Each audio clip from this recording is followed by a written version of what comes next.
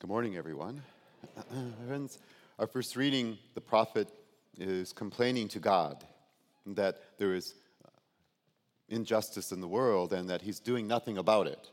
And God's response to his prophet and to all the people is, you remain faithful. Those who remain faithful to me, I will save. Remember promises I've made that I'm faithful to. The time is coming, but not now. But in this time, you remain faithful.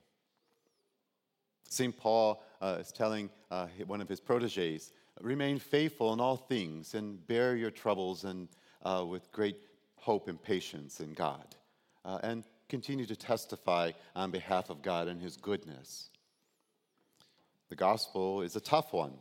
So my friends, in this part of Luke's gospel, we have a series of seeming unrelated and disjointed sayings of Jesus. And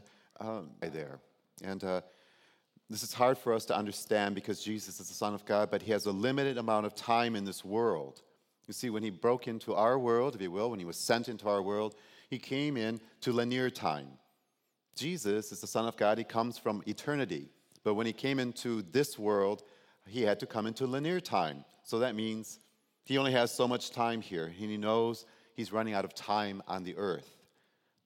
So he's trying to get everything done. Then the apostles have plenty to learn about Jesus, about his mission, and what they have been called to do. And what Jesus is doing is teaching them about the responsibilities of being a true disciple of him. And our Lord has, through those 3 years, he has been working so hard at dispelling false notions about the Messiah and about God's kingdom, and he even had to dispel notions about God himself to the people. And I can only imagine that it must be tiring for him. And prior to today's gospel, Jesus told his disciples they had to be ready to forgive a person, even if that person offended them 7 times a day. Now, the thing with that is that 7 at the time was considered to be a big number. And to the Jews who were prone to grudges and just ridiculous feuds amongst each other, what Jesus was asking of them to forgive seemed impossible. And the apostles knew then that they would need help in order to fulfill the commandment of Jesus. So what they do is that opens up with, they ask him for faith, increase our faith. And Jesus' reply is that if they had faith the size of a mustard seed, they could ask a mulberry tree to be uprooted and put into the sea and plant itself, and it would do it. And now here we go. The mustard seed is regarded as one of the smallest seeds in that region. What is Jesus suggesting by this then? That even just a little bit of authentic faith will get you a lot of things. You'll be able to accomplish quite a bit. The mulberry tree, on the other hand, is something really different. And they knew what Jesus was talking about, but you may not. So let me explain it to you. The mulberry tree grew much bigger. It was a larger tree, and it was known for its root system. It went deep. You trying to pull it out of the ground, nearly impossible. And Jesus drives the point home that with the tiniest bit of faith, even the seemingly impossible, like forgiveness over and over again. You see what he's getting at? To forgive again and again and again and again and again and again and again. It's not merely possible, but possible even in the most improbable of situations. And this is why he throws in the mulberry tree, such as planting the mulberry tree in the sea. The second half of today's gospel has 3 rhetorical questions based on the relationship that existed in Jesus' time between a master and a servant. You know that in his parable, the master is God. So Jesus is talking about the relationship between God and humanity, between creator and creation. And our Lord offers a fresh aspect and variation on the appropriate relationship that should exist between God and those he has fashioned in his own likeness. Who is that? All of you. Now, some scripture scholars and not few Christians are disturbed by the adjective that's used to describe the servant in today's parable. after he has completed everything that he's been asked to do, some of the scholars and some Christians say, well, what else can this guy do? Poor guy, he's done everything, and now look what he's supposed to say. Man, Mom. So, my friends, first of all, it is unlikely that Jesus was directing this parable at the general population. But that does not mean we ignore it. Jesus is putting this parable to the Pharisees. And the Pharisees, they taught that you must observe the Mosaic law perfectly. And if you fail, you will go to, right? Which is weird because they didn't believe that existed. Nor did they believe heaven existed. So you see the difficulty that Jesus had with people. The Pharisees also had this self-righteous feeling about themselves. And when you read the gospel, you know this. When you read the scriptures, you know this. And the Pharisees, they were so self-righteous that they felt that God was indebted to them for their goodness. And thus, God was obliged to reward them with something. Are you following this? If they followed the law, God was indebted to them. I'm like, where were the psychologists back then? Because people had some ego problems. And my friends, to deflate this sanctimonious attitude, Jesus addressed himself to a piece of culture of the time that existed: master and servant. Servants were expected to work all day and then prepare the master's dinner before tending to their own needs. My friends, in Jesus' time, neither the servant nor the master would have found this unusual. This is just the way it was. Are you getting this? That's why Jesus is using this. He knows the Pharisees. They're masters, and he knows that they have servants. And what I'm putting to you is that neither the servant nor the master would find this unusual. This is what they do. And neither would think it also called for a reward. The servant would have said, now you owe me. He wouldn't have done that. So then we see the point of the comparison becomes clear. God created us to know him. God created us to love him. God created us to serve him in this world. And my friends, when all is said and done, we are only doing what we are created to do.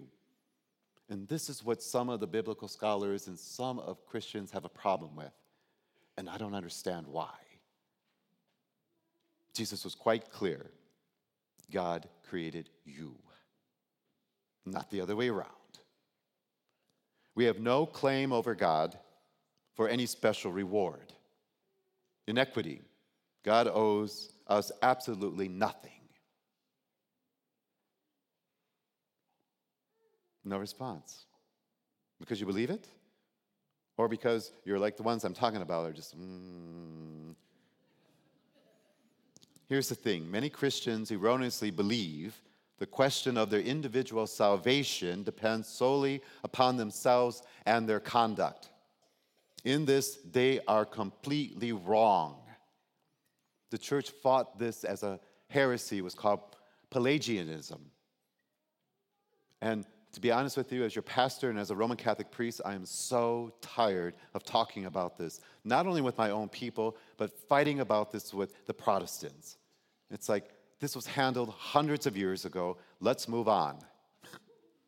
But part of the problem is because some of our own Roman Catholic Christians don't get it and don't understand it. So I'm trying to explain it to you. I don't want to talk about it anymore with you guys because this should be 101 with you. My friends, as today's parable makes vividly clear, even if you and I live perfectly from a human perspective, we would still have no claim on God for a reward. Do you understand this? No matter how perfect you think you are living, you would still not be able to claim anything on God. God will never be indebted to you. Never. Never. Baptist? Never, right? See, he gets it. Here it is. Salvation comes from God and not from humanity. It is God who saves us, not we who saves ourselves. If this were true, Jesus would never have to come.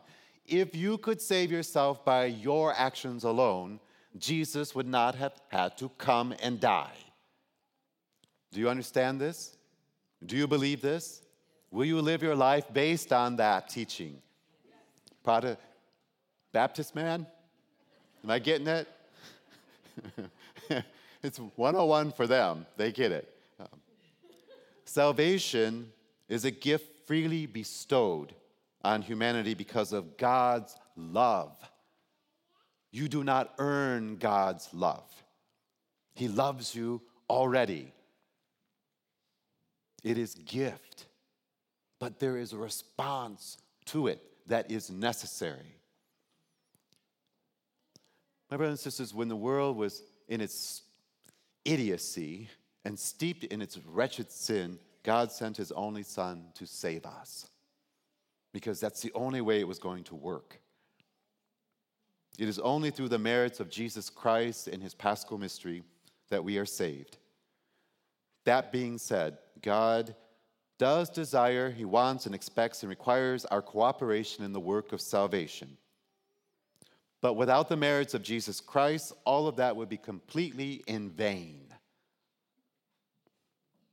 If God welcomes us into heaven, it will not be because he is obliged to do so. It is because he wants to do it. It is because it is out of love that he does it. Do you all understand this? So Father Mark will never have to talk about this again. Baptists? In today's gospel, my friends, you know I have a sense of humor, but this gets really tiring, this piece. And it's an argument with the Protestants that I'm so tired of. You gotta work. I'm like, it's not what the Catholic Church is saying. We're saying there has to be a response to God's love, to his gift. We are not saying that our merits get us into heaven. That's not possible. In today's gospel, Jesus puts forth that there is nothing special about fulfilling one's duties. So I tried to come up with a modern analogy. Jesus is perfect in all things. Father Mark is so not perfect. But here's my best attempt at this. At graduation time, I wrote this down, parents typically throw parties for their children to show their pride in them and in their accomplishments. That's great.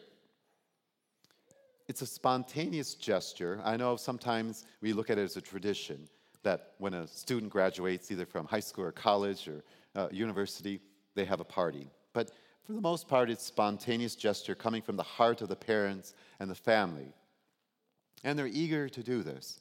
However, when the graduate demands it and says, I graduated, you owe me, what do you think the parent's going to do? Is that right? We're not having a party. Go throw your own. And my friends, I watch too much reality TV, and I watched a show on this. There's some bratty children. Who has a $25,000 graduation party that hires in a singer, pop singer, to come in and perform, and they get a new car. And when they weren't getting what they wanted, they threw a fit. So this is where it came from, but I'm hoping this, and no one wants to have a festivity. So my friends, here we go. I suppose the very practical but not comfortable point from today's parable then is simply that we should serve God lovingly and without concern for reward. For it is our duty as creatures, made in his likeness, to do this. God's love is a gift. You do not earn it. He loves you automatically and already. Salvation is a gift from God, and also faith is a gift from God. But these gifts require a response, and when it comes to at least faith, the response is to work and to do service. I will not say that about salvation, but I will say that about faith. The response to faith is that you go and you do good. Works and service. That's what the Catholic Church means by that.